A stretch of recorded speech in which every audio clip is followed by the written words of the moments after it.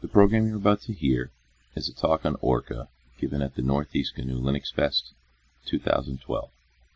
It normally would go into our Thursday queue as a syndicated show and wait for its turn in there. But it's come to our attention that Orca is very desperate for programmers right now and for help of basically every kind. So we decided that that in itself was reason enough to give it a time-critical status, and we bumped it ahead of the rest of our Thursday shows. Please give this a listen and see if there's any way you can help them out.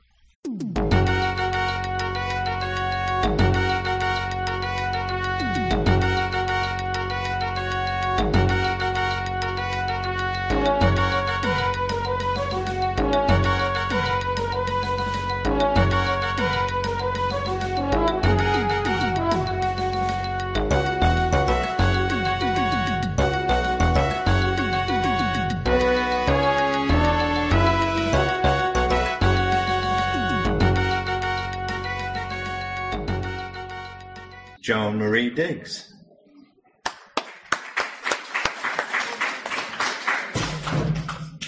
I'm not used to standing in front of a microphone. I'm really ADHD, but I'm going to try it.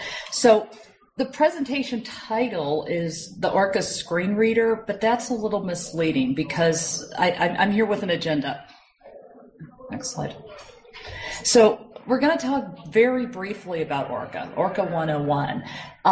Then I want to talk about how Orca does what it does, because I want to turn everyone into testers, hackers, assistive technology developers, whatever. We have got the worst bus factor problem in free desktop accessibility. It pretty much, if I get hit by a bus and two other people get hit by a bus, like all free desktop accessibility is out the door. So I'm here to recruit. And that's why I'm going to talk about getting involved. Next slide. Okay, so Orca 101.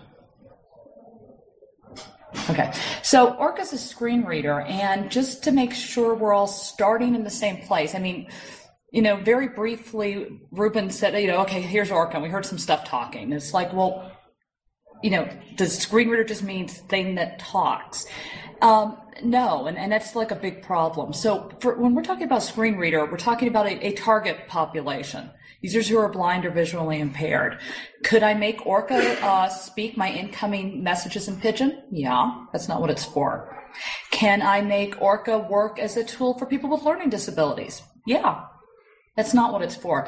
And the problem, in fact, in the past, one of the biggest problems in Orca was we were, because of this bus factor, trying to be too many things for too many people. We used to drive GNOME Mag, so people with magnification could track the focus and the caret, which is just nonsense, and we're not doing that anymore. Doesn't mean it doesn't need doing, it just means that's not what a screen reader does. We need people to develop tools for users with learning disabilities. They don't need the overhead of a screen reader. So we're focusing on users who are blind or visually impaired. And, you heard the computerized voice talking, and it's called a screen reader. We're not just talking about synthesized speech. We're also talking about refreshable Braille. And refreshable is literally what you think it means. If you've ever seen a Braille book, that's embossed Braille. That's not refreshable Braille. Refreshable Braille is hardware, and pins go up and down. And so we can display in real time, what is on the screen. And some users are Braille only because they just like it that way. Some users are Braille only because they're deafblind. Some users don't read Braille and they're just using the speech. Some users really want Braille, but Braille devices cost a huge amount of money, and so they might not be able to afford it. So speech and or refreshable Braille. And the main thing we're doing, not the only thing we're doing, is tracking the focus, tracking the caret.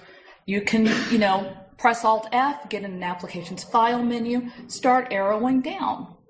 And so a screen reader, including Orca, needs to present where the focus is, where the selection is. If you're typing or moving around in a document, we need to present that new location, okay, in speech and or refreshable Braille.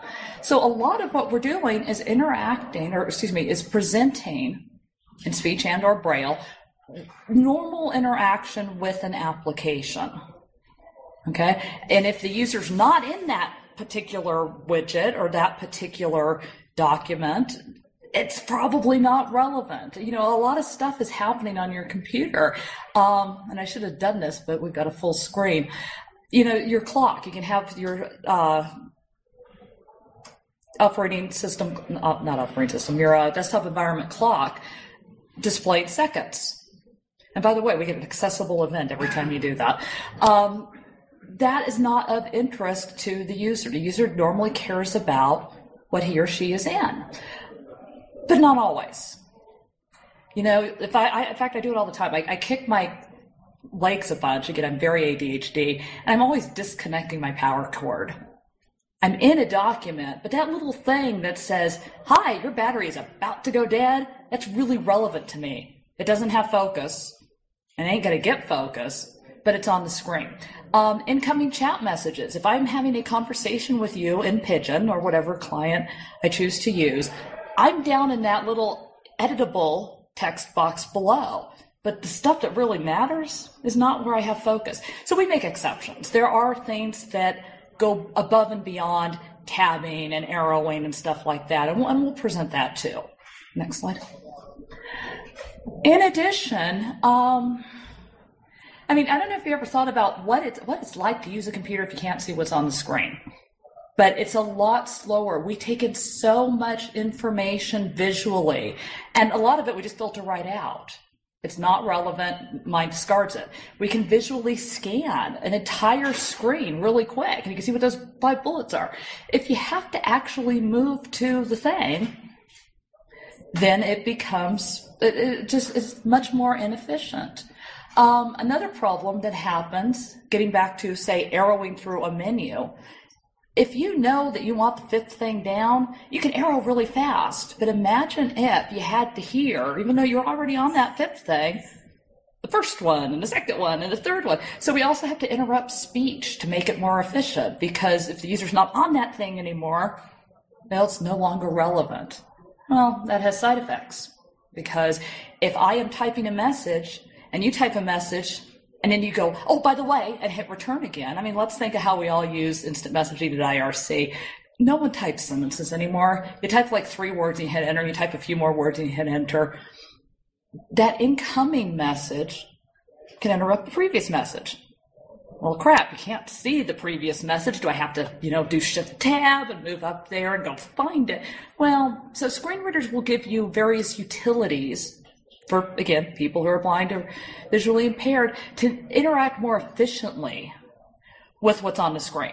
So Orca and other screen readers for Windows, and I think VoiceOver does it, I'm not sure, will let you review previous notifications. Because if, your instant message came in the same time oh crap, your battery's about to go dead, I need to go back to that previous notification. There might be a key command for that. Navigation by element type. Picture a Wikipedia page. How do you read it? You look for the bold headings. You scroll really fast, you move down 3 headings, and then you start reading the relevant content. Well, you can't do that just by arrowing and tabbing. And sighted users, for the most part, don't really need to jump for heading by heading. They use their vision to do that. So screen readers, might give you a command in the screen reader where you can hit H and move to the next heading, and H and move to the next heading, and so on. Font and formatting information. How do you know that your text is, 10-point monotype cursiva or whatever, and that it's bold and underlined? Well, if it's in front of you, you look at it. Okay, if you might go, well, it's bold and it's underlined, but is it 10-point or is it 12-point? Well, that might be in a toolbar, it might be in a dialogue, but you can get that information really quickly. Yeah, I could give focus to the toolbar, tab around, okay. It's just going to take forever. So screen readers will typically give you a command where you could press, some magical hotkey and say F, and it will tell you what point size it is, if it's underlined, and if it's bold, and blah, blah, blah, blah, blah. Okay, so these are the kind of commands I'm talking about. Search the screen for an object. If you don't know, if you have a bunch of stuff, a bunch of widgets on the screen, and someone, especially on the phone or in an instant message, says, well, you got to click on a thing called foo. How do I have to tab twice? Do I have to tap 50 times? Where is foo? So screen readers can give you a way to search for objects on the screen and jump to it right away. Next. Okay, so getting back to Orca. Orca's a screen reader. So again, yeah, we kind of, in the past, got roped into the magnification business briefly, or actually for a long time.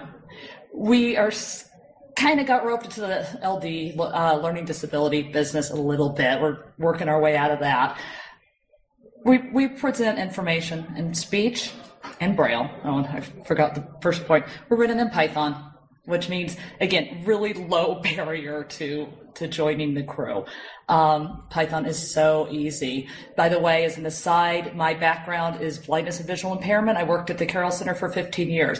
If I could write a screen reader, y'all can write a screen reader, okay? Python is easy. So just for the people who like really care about the technical stuff, and we're going to actually get into that shortly. The user's arrowing around in a menu. Well, how do we know what the user's on? How do we know what text is selected? How do we know what the font is? So the screen reader's going to present all this nifty stuff. How? Well, we talked to something called ATSPI, and then we're now up to ATSPI 2, which is basically the DBus-based version instead of the Corba-based version. But it's the Assistive Technology Service Provider Interface. That's what assistive technologies like Orca and other assistive technologies, if they were to exist, would interact with the applications and toolkits. The robotic voice you heard during Ruben's presentation, that was speech dispatcher, presumably with eSpeak. Speech dispatcher, Orca talks to speech dispatcher and just says, say this. And speech dispatcher has all the knowledge of the different speech synthesizers and how to make them do whatever it is they do. Unfortunately, and we'll come back to this, anyone who's like really into hardware and software and speech and all that stuff, man, we got to do something about those robotic voices. That's where the free software, one of the places free assistive technology really sucks, is the voices. Welcome to Orca. That's got to go. We don't have that problem in Windows. Braille translation. Now, that's a whole other concept if you're not familiar with Braille. So there are different languages have different common combinations of words and letters and syllables and all of that stuff. And different words that appear like really, really often. And the thing is, Braille takes up a huge, huge amount of space. Okay, I remember going out to teaching in various schools, and sometimes you find the Braille dictionary and I have an OED, all 20 volumes, but most people have like a single volume dictionary. And in Braille, it takes up a whole bookcase. Okay, Braille is huge.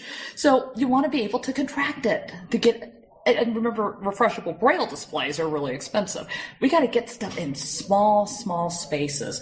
So Braille, not just computer Braille or anything like that, but just Braille has contractions. So like in English, there's a single symbol for the ing. There's a single symbol for ed. And because these were all invented way back, I don't remember when, but basically it was to transcribe the Bible. We have K all by itself means knowledge. Okay, GD is good. So there's all these contractions, but obviously K for knowledge doesn't make sense in Spanish Braille. And ing is not a normal combination, although Spanish Braille I don't think is contracted at all, but it's not a normal combination that you see in other languages. Okay, so not only do we have to contract stuff, we need to display, and accented letters, we need to display all this stuff to the user in whatever language. We've got a really active Hungarian user. I know nothing about Hungarian Braille, but thank goodness Liv Lewis does. So if you have Liv Lewis, it takes care of all the languagey stuff. It takes care of the contractions. The user just says, this is the table I need. And again, Orca doesn't have to worry about it. We just tell Liv Lewis to do it.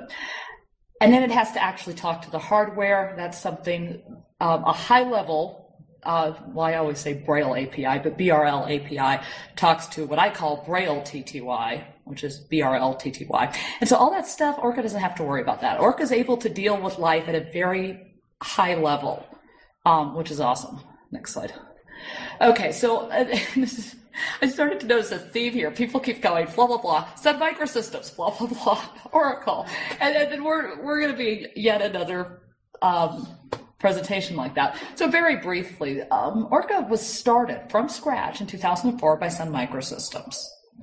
I joined the community, it was either 2005 and 2006, and actually people in this room would probably know better than I would. It's whenever the Commonwealth threatened to switch the official document format to ODF, and then blind people complained. I mean, they did, we didn't, there was a lot of misunderstanding, but the end result of that is people started showing up at Perkins, Carroll Center for the Blind, places like that, to inform us about open document format versus open, what does all this stuff mean? And one of them was Sun Microsystems, and they did this presentation on Orca, and I'm sitting here thinking, okay, I can make the screen reader. I'm teaching people, and every day how to use JAWS. I can't get my stupid bugs fixed. It costs $1,200, and I'm like, wait a minute. I can I took some computer science classes after my first master's degree. I kind of know how to program. I can make a screen reader? Okay. I was totally sold, and I was in the community, whatever year that was. In 2007, we became the official screen reader of GNOME, actually beating out the competition LSR from IBM. And it was like, yay, kind of friendly competition. And then IBM had a big old riff, I think it was a strategy change. I forget the language they used. It was really pretty language that means we're laying off our entire accessibility department except for some manager. So GNOME accessibility took a hit there. But late 2007, that's when we started talking about GNOME 3, and I think that Ruben was the one who mentioned, when you change everything, okay, that's a good way to I mean, I guarantee you, if you tell me you're going to change everything, you're going to break something accessibility-wise. So it's like, oh gosh, GNOME 3. Oh, by the way, we're going to deprecate Bonobo. Okay, so that means GNOME Mag, which Orca has to drive, is going away. We got to figure something out about magnification. GNOME Speech, well, we're going to have to figure out how to talk to Speech Dispatcher. ATSPI is corporate-based. That's going to go away. Oh, it is going to be really non-performant over dbus. Awesome. And right when all this is going on, Sun Microsystems hadn't been bought out yet, but they realized that financially they were in trouble, and there was riff after riff after riff. And so the teams just got lower and lower and lower, and Sun Microsystems, after IBM, that was GNOME accessibility. So, it's like, and then there were 3, and then there were 2. And then 2009 was the official acquisition. It became legal. I think it was late January 2010, and 5 days later, the rest of the accessibility paid people were gone, and all of a sudden I became project lead. Keep in mind, I'm a teacher with a full-time job, and I'm a project lead. GNOME 3 almost went out the door, and due to things, a few accessibility things and a lot of other things, didn't get out the door. And at least we didn't have to deal with all those magnification, speech problems, etc. 2011, it did come out, and this is going out live, but so between just us, it was an accessibility nightmare. GNOME 3.0 was not accessible. We tried. Some things just didn't get in on time, even though there were patches. This is the problem with free software, and entire desktop environments made up of community members. A lot of people with jobs paid to do it, but everyone's got their own, itches to scratch, quote unquote, their own company agendas, and things just didn't happen, and GNOME 3 was an accessibility nightmare. That's the bad news. 3.2 came out, and it was a lot better. She says kind of, it was better. It really was, but it still wasn't good enough. And then in a funny twist of fate, we had a good riff. At first, for about 3 hours, I was panicked. But my grant-funded position at the Carroll Center for the Blind, it ended. I was there for like 15 years, and I went to my normal telephone-based meeting, and it's like, are you sitting down? You never want to hear that from your boss. But God bless Twitter. I tweeted, I just got laid off. Oh my God.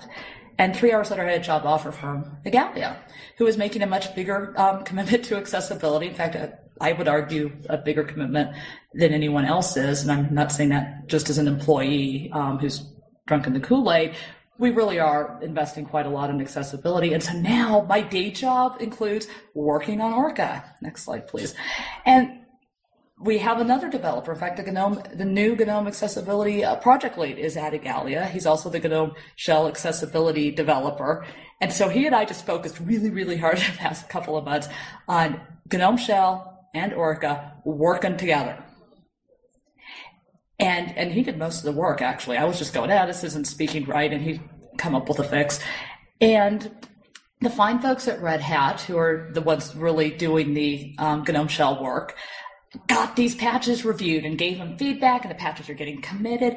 And, GNOME 3.4, we can have the argument, oh, GNOME 3 is awesome, or, oh, GNOME 3 sucks, I like GNOME 2. Okay, forget all of that. In terms of accessibility for users who are blind, GNOME 3.4 is going to be awesome. Yay. So 2012 is looking up. We're going to start planning GNOME 3.6 soon, and whether or not Triskel and other distros are going to go to that, I don't know, but it's good planning time, she says, looking at Ruben. So we got to start talking. Other really neat things are happening. Qt, it's one guy, mind you, again, bus factor of 1. If this guy in Germany gets hit by a bus, Qt accessibility is gone. But right now, he's being very, very careful in his travels, and Nokia is funding a developer to make Qt accessible.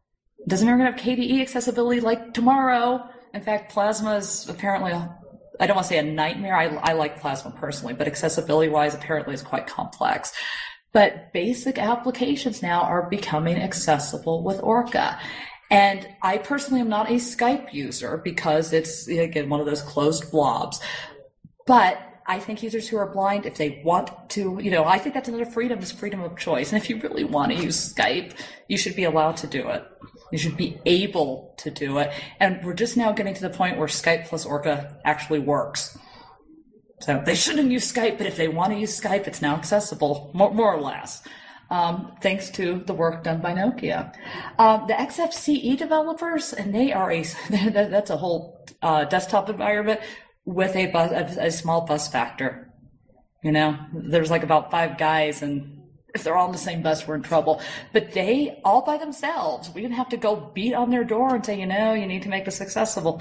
They came to us and said, how do we do this? So they've had some setbacks in terms of getting 4.10 out, but the next XFCE release is going to hopefully be pretty darn accessible, and they're working with us. So that's more or less 3 environments Orca users are going to be able to use, which is exciting. LXDE, don't know, but it's GTK based. GTK, which we're going to get into momentarily, is accessible.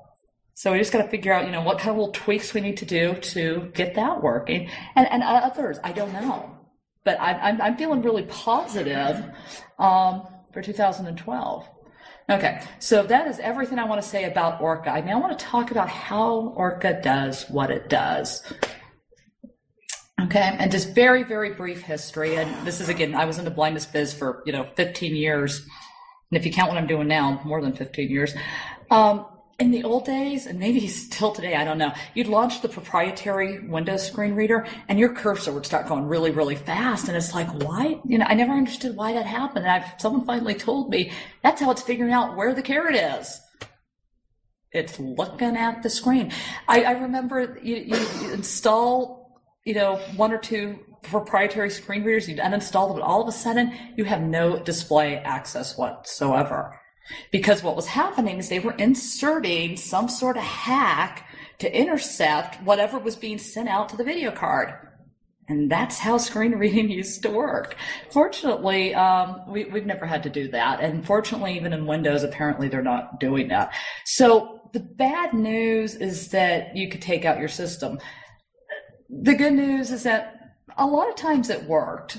But from the point of view of the screen reader, which is, again, why I'm here recruiting, you didn't depend on anybody else. You did your screen scraping, but everything was under your control. Okay, next slide. We use, and even in Windows, but we in Orca land and in free desktop environments don't use scraping or tricks. We talk to the toolkits through the applications, through ATSPI. I'm going to give you a whole diagram in a minute. So none of that weird cursor blinky, oh, you uninstalled Orca, you can't use your system anymore kind of stuff. That doesn't happen. Okay. And what's better is we're not having to guess where the cursor is. We're asking where it is, and we're being told. Okay. So that's like really, really awesome, and it's really, really reliable. We have, in fact, until just 3.4, GNOME accessibility was just really sluggish. And it always was sluggish, and part of that was just something happens, we're told about it. Okay, well now we got to find out what happened. Is that a focus menu or a non-focus menu? Is that an incoming chat message? So we're having these things going back and forth over the wire, where we're getting notified of stuff and we're asking questions, and it's just intensive work. And so sometimes you get a performance hit, okay? But the good news / bad news, double-edged swords here, is we're depending on applications and toolkits doing the right thing. And if they don't expose anything at all, we can't present anything at all. Now, what's almost, depending on your perspective, worse is if they expose bogus information. I mean, we don't know. We just kind of pass it on to the user. And so sometimes there are problems. Next slide. Okay, so here's just an overall diagram of how all this stuff looks from my perspective. At the very, very top, I've got LibreOffice, Firefox, GNOME Shell, Epiphany, gedit, Kmail. So obviously applications.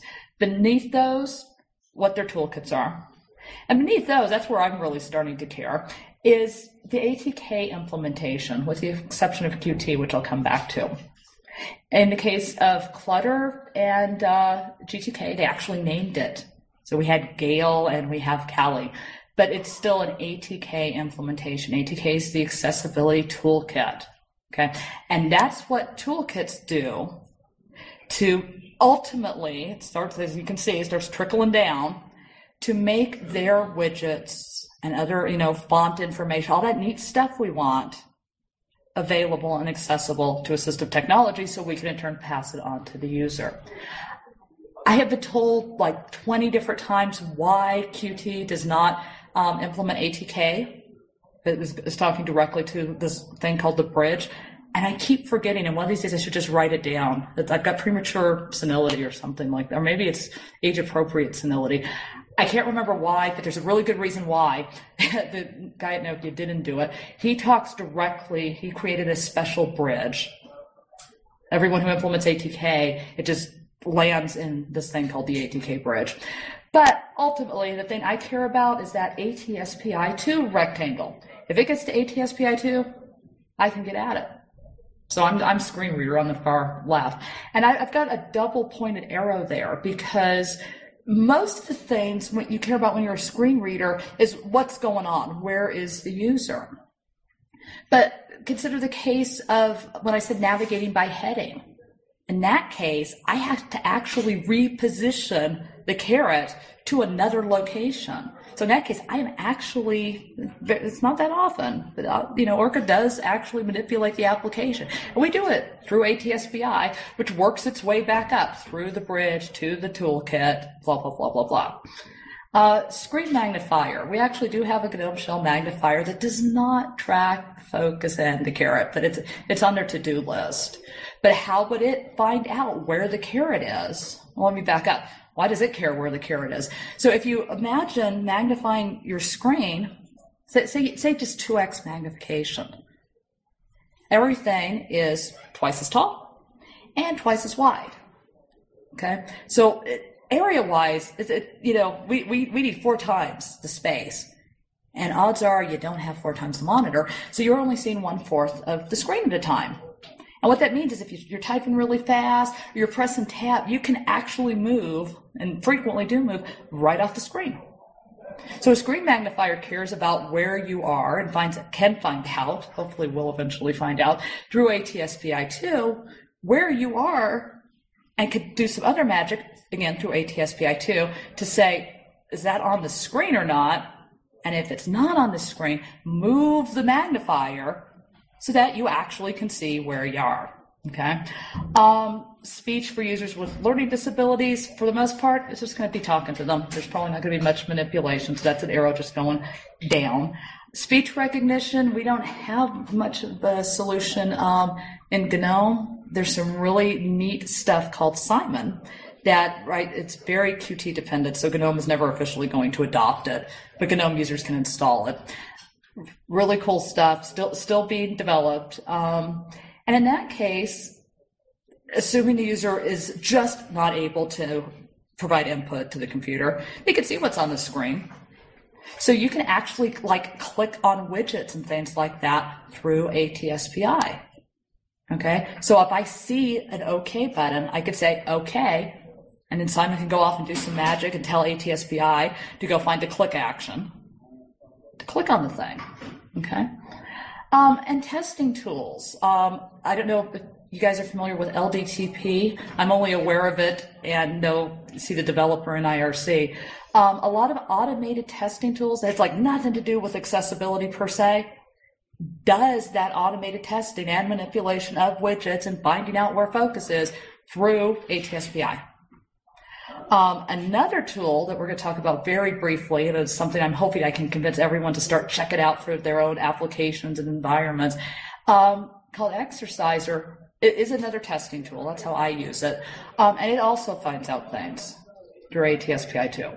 And so Exerciser bills itself as the Interactive Accessibility Explorer. It's another Python app. Yay! People who want to be hackers but don't really have the background, you can hack on Exerciser. Okay, so very briefly, because I'm going to actually do show and tell to make it all work out, you can view accessible objects. You can examine what interfaces, so I guess I should define interfaces. Imagine a progress bar, and you want to know that it's at 30%. So we have an accessible value interface. If you want to know what the font information is, where the caret is, we have an accessible text interface. We have different, there's accessible table interface. We get screen coordinates through the accessible component interface. So we can see for any given widget in any given application, which of these interfaces are implemented at all, and what information can we find out about them. Okay, monitor accessibility events. So again, getting back to that menu case, eye down arrow. Well, something's got to tell me, focus has changed, selection has changed. And for people who are normally programming, they're called signals. We call them events. Events are signals. And lastly, what's pretty cool is if you're kind of getting into, how does this accessibility kind of thing work? You're about to do a new feature in Orca or whatever. Sometimes it's nice to take Orca out of the picture and just kind of do those same sorts of programming you do, but without Orca being in the way. And you can do that through Exerciser. So I got pictures here. So on the right, on the left, I've got gedit in the background, hello world. And so I've got Exerciser here scrolled to gedit. So I see the gedit accessible application, and these are all accessible objects, by the way. They correspond to a widget. Okay, these aren't the widgets, these are accessible representation that we see of the widget. And I can see the menu bar, and I can see the file menu and edit menu and the view menu, and I can see their roles. I can see a crazy lot of children. By the way, when I did these screenshots, I do bleeding edge, dog fooding. This is Fedora 18, and I really don't think there's that many accessible children, and you're going to see something even sillier momentarily. So sometimes we see weird things like that. Normally in stable environments, we don't. In fact, here's the weird, who can spot the weird thing? But what this is me looking at, so say the caret moves, the user's down arrowing line by line by line kind of thing. And I need to present a new line to the user. Hello world. Well, I got to find out what the text is. Or if the user wants to, do the Orca modifier plus F, and I need to give them the font information. Well, where do I get that? I get that through the accessible text interface. So through Exerciser, without having to do anything other than just look, I can find out, it is accessible text interface implemented. Well, it seems to be. Do I have all these attributes exposed? Yeah, I do. The foreground color looks to be about the square of what I'd expect it to be. But normally colors are, decimal, like 255, 255, 255 RGB values. Why they're in the 54 and 55 thousands, I'm not sure here. And I'll file a bug later. Next slide. Events. So here is a case where in the previous two gedit windows, I had hello. So what I had done in between screenshots here is I highlighted or selected the LLO, and with it selected, I typed a Y to replace the LLO with Y to get Hey World. And I got two events. I got an object text change delete. The first detail 2 was the offset that started. The second one tells you how many characters, which is in a way redundant because the third actually gives you the characters and you could probably just count them. But anyway, that's the information I got. I know that LLO is gone, and I immediately got a text change insert event that tells me that the character Y, which is only one character, was inserted at offset 2. Okay, this is the kind of thing. This is how Orca does what it does. Okay, next one. And here's just an example of me, kind of thinking, well, let's say I wanted to present or move the character, do whatever. Say I never implemented support for GTK, and I'm trying to figure out how this works. This is me giving so here's another alphabet soup, PyAtsby. So we got ATSPI / ATSPI2, the Accessible Technology Service Provider interface. Well, there's Python bindings, which is, well, I guess technically they're bindings. They do it through introspection, so in a way it's not. But anyway, that is how Python assistive technologies and LDTP and Exerciser interact with this information. Well, you get the IPython console in Exerciser. You can start poking at this stuff yourself. Next slide. Okay. Or you can roll your own listener. And I've got the deadest, simplest case. I mean, life is way more complex than this. But again, I'm trying to recruit and convince people that you too can do this. And you can. So all you have to do if you want to roll your own listener is you pick the event type.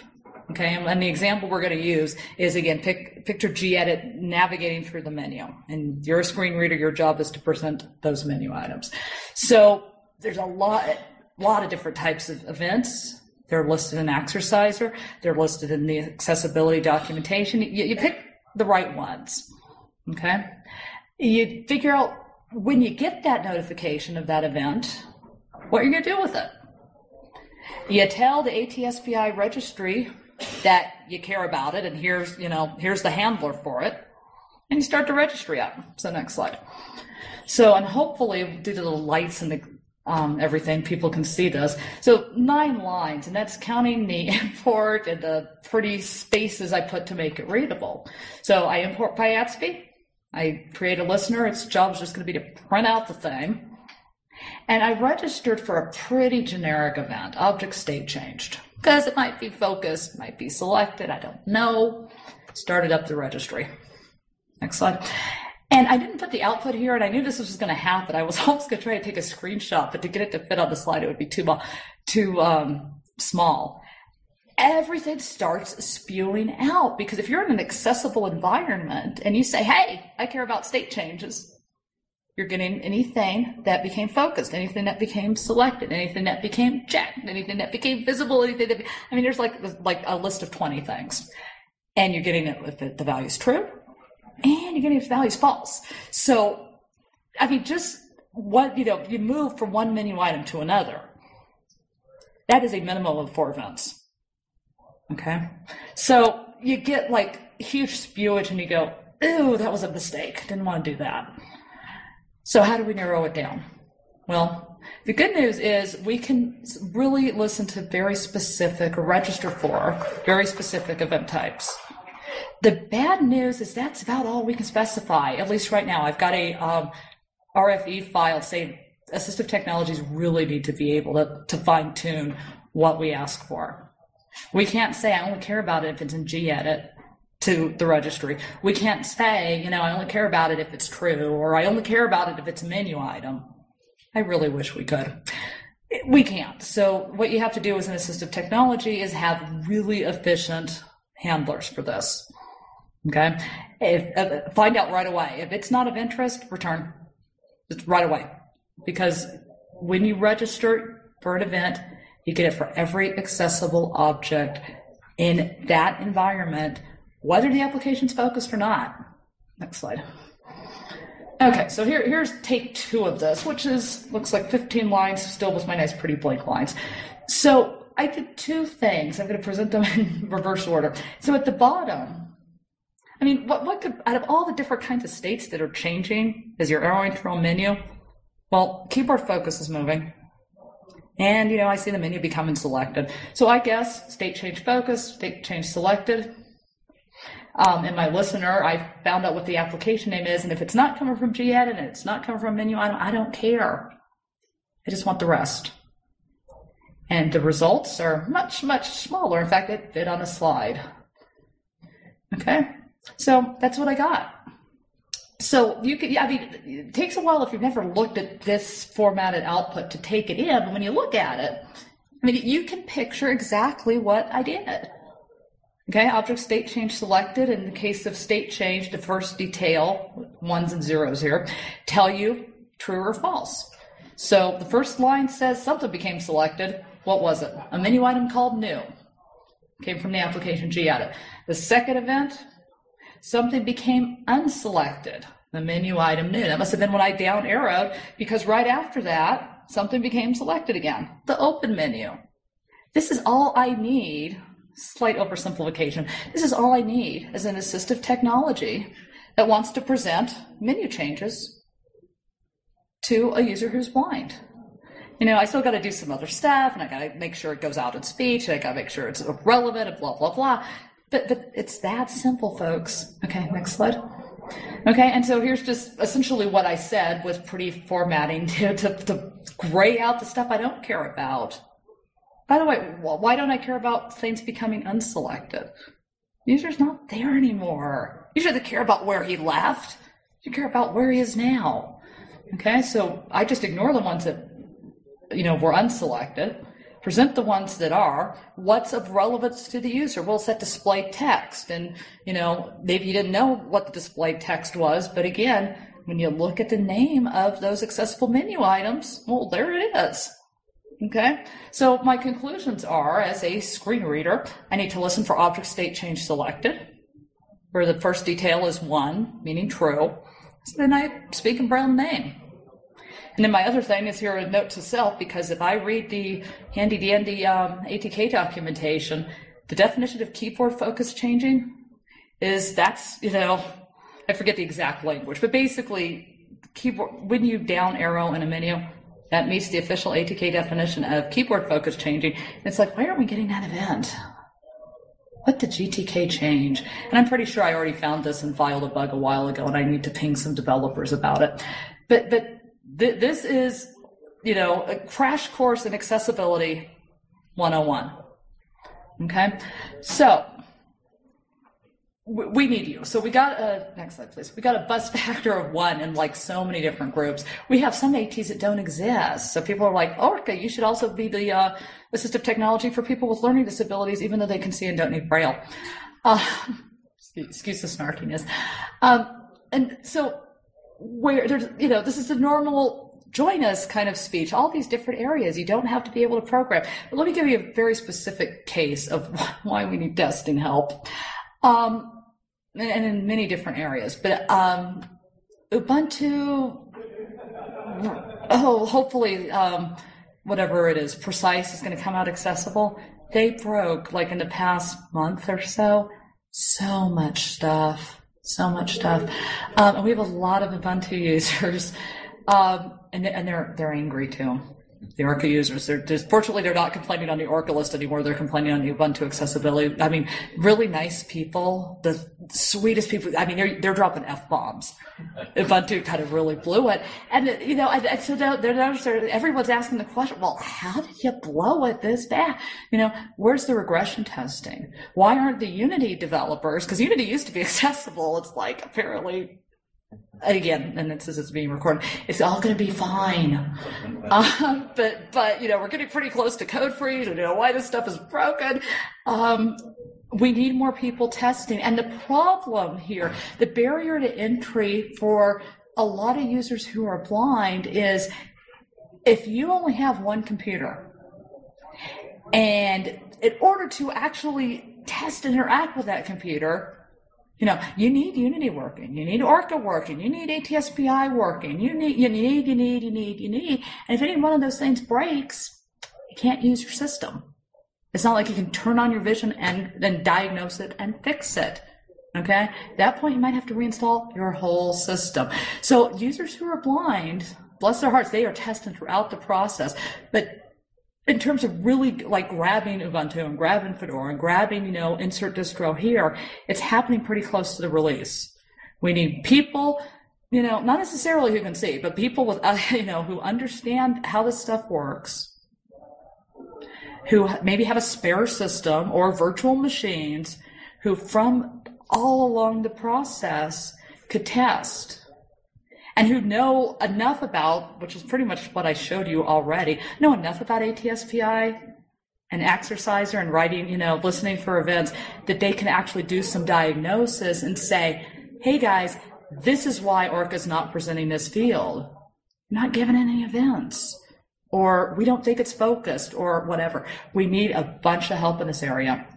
Anyone who's good at automated regression testing, we could use that too, because if we had proper automated regression testing built upstream in GNOME, and for that matter, we had a recent regression in the Qt accessibility, and downstream in Ubuntu, and Fedora, and blah, blah, blah, this stuff wouldn't happen.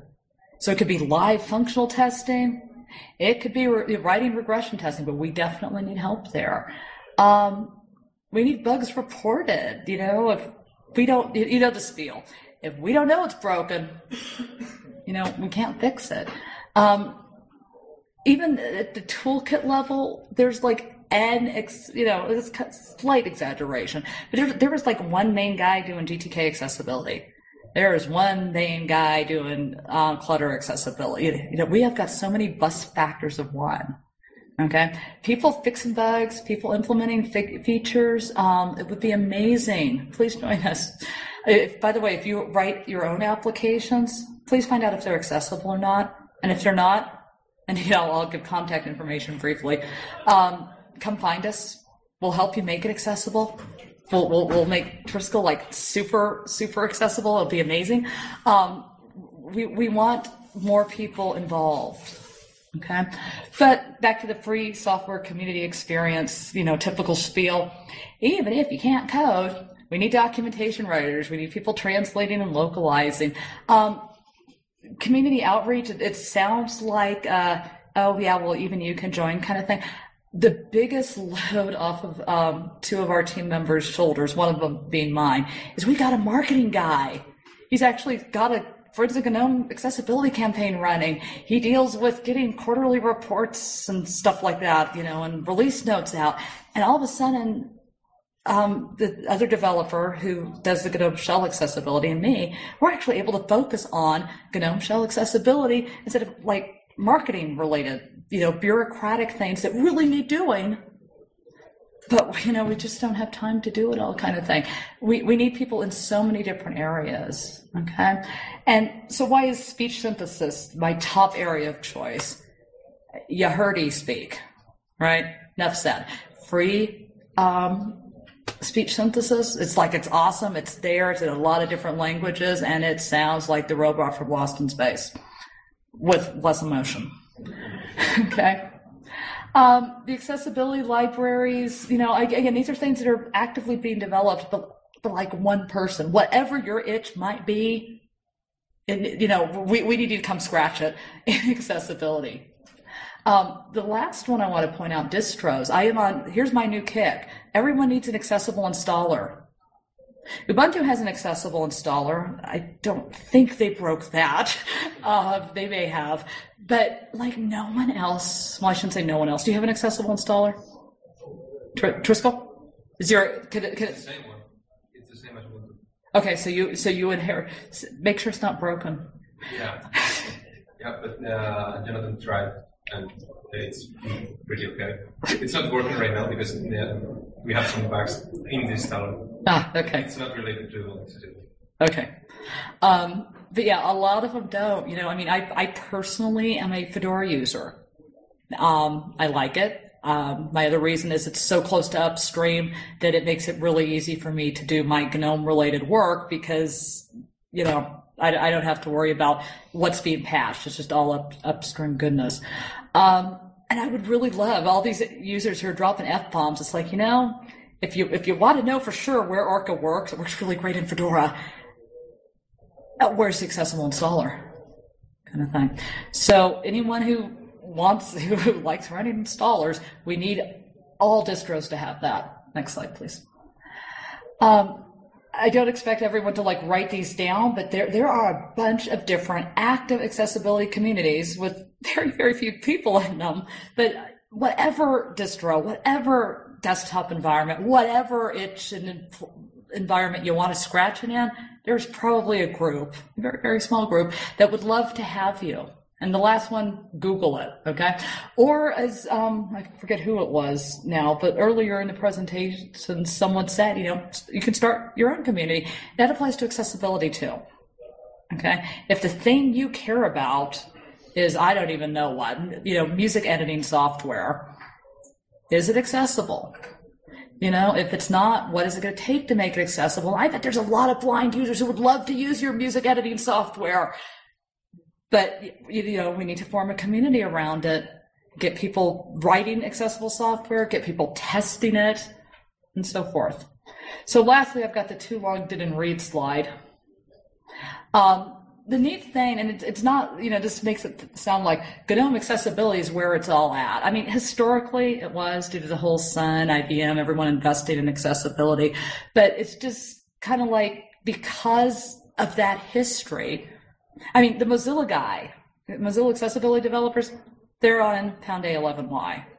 The Qt developer, KDE accessibility, he is also in Pound A11Y. The distros who really care about accessibility, including Ubuntu. In fact, that's we have some active Ubuntu people who are there. If you have any questions, if we don't know the answer, odds are that the person who does know the answer is actually hanging out in that room and can answer it for you. And if that's not the case, we know who you need to talk to and or where the docs you need are. So it's, it sounds like I'm promoting GNOME here. It's just, this happened to be where we've all converged. So I talked really, really fast, but I knew I was going to run out of time. So are there questions? I've stunned you all into silence. I have that effect on people. I don't know why. Okay, well, in that case, thanks. Thank you.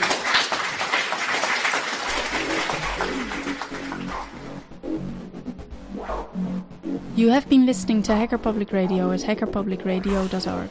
We are a community podcast network that releases shows every weekday, Monday through Friday. Today's show, like all our shows, was contributed by a HPR listener like yourself.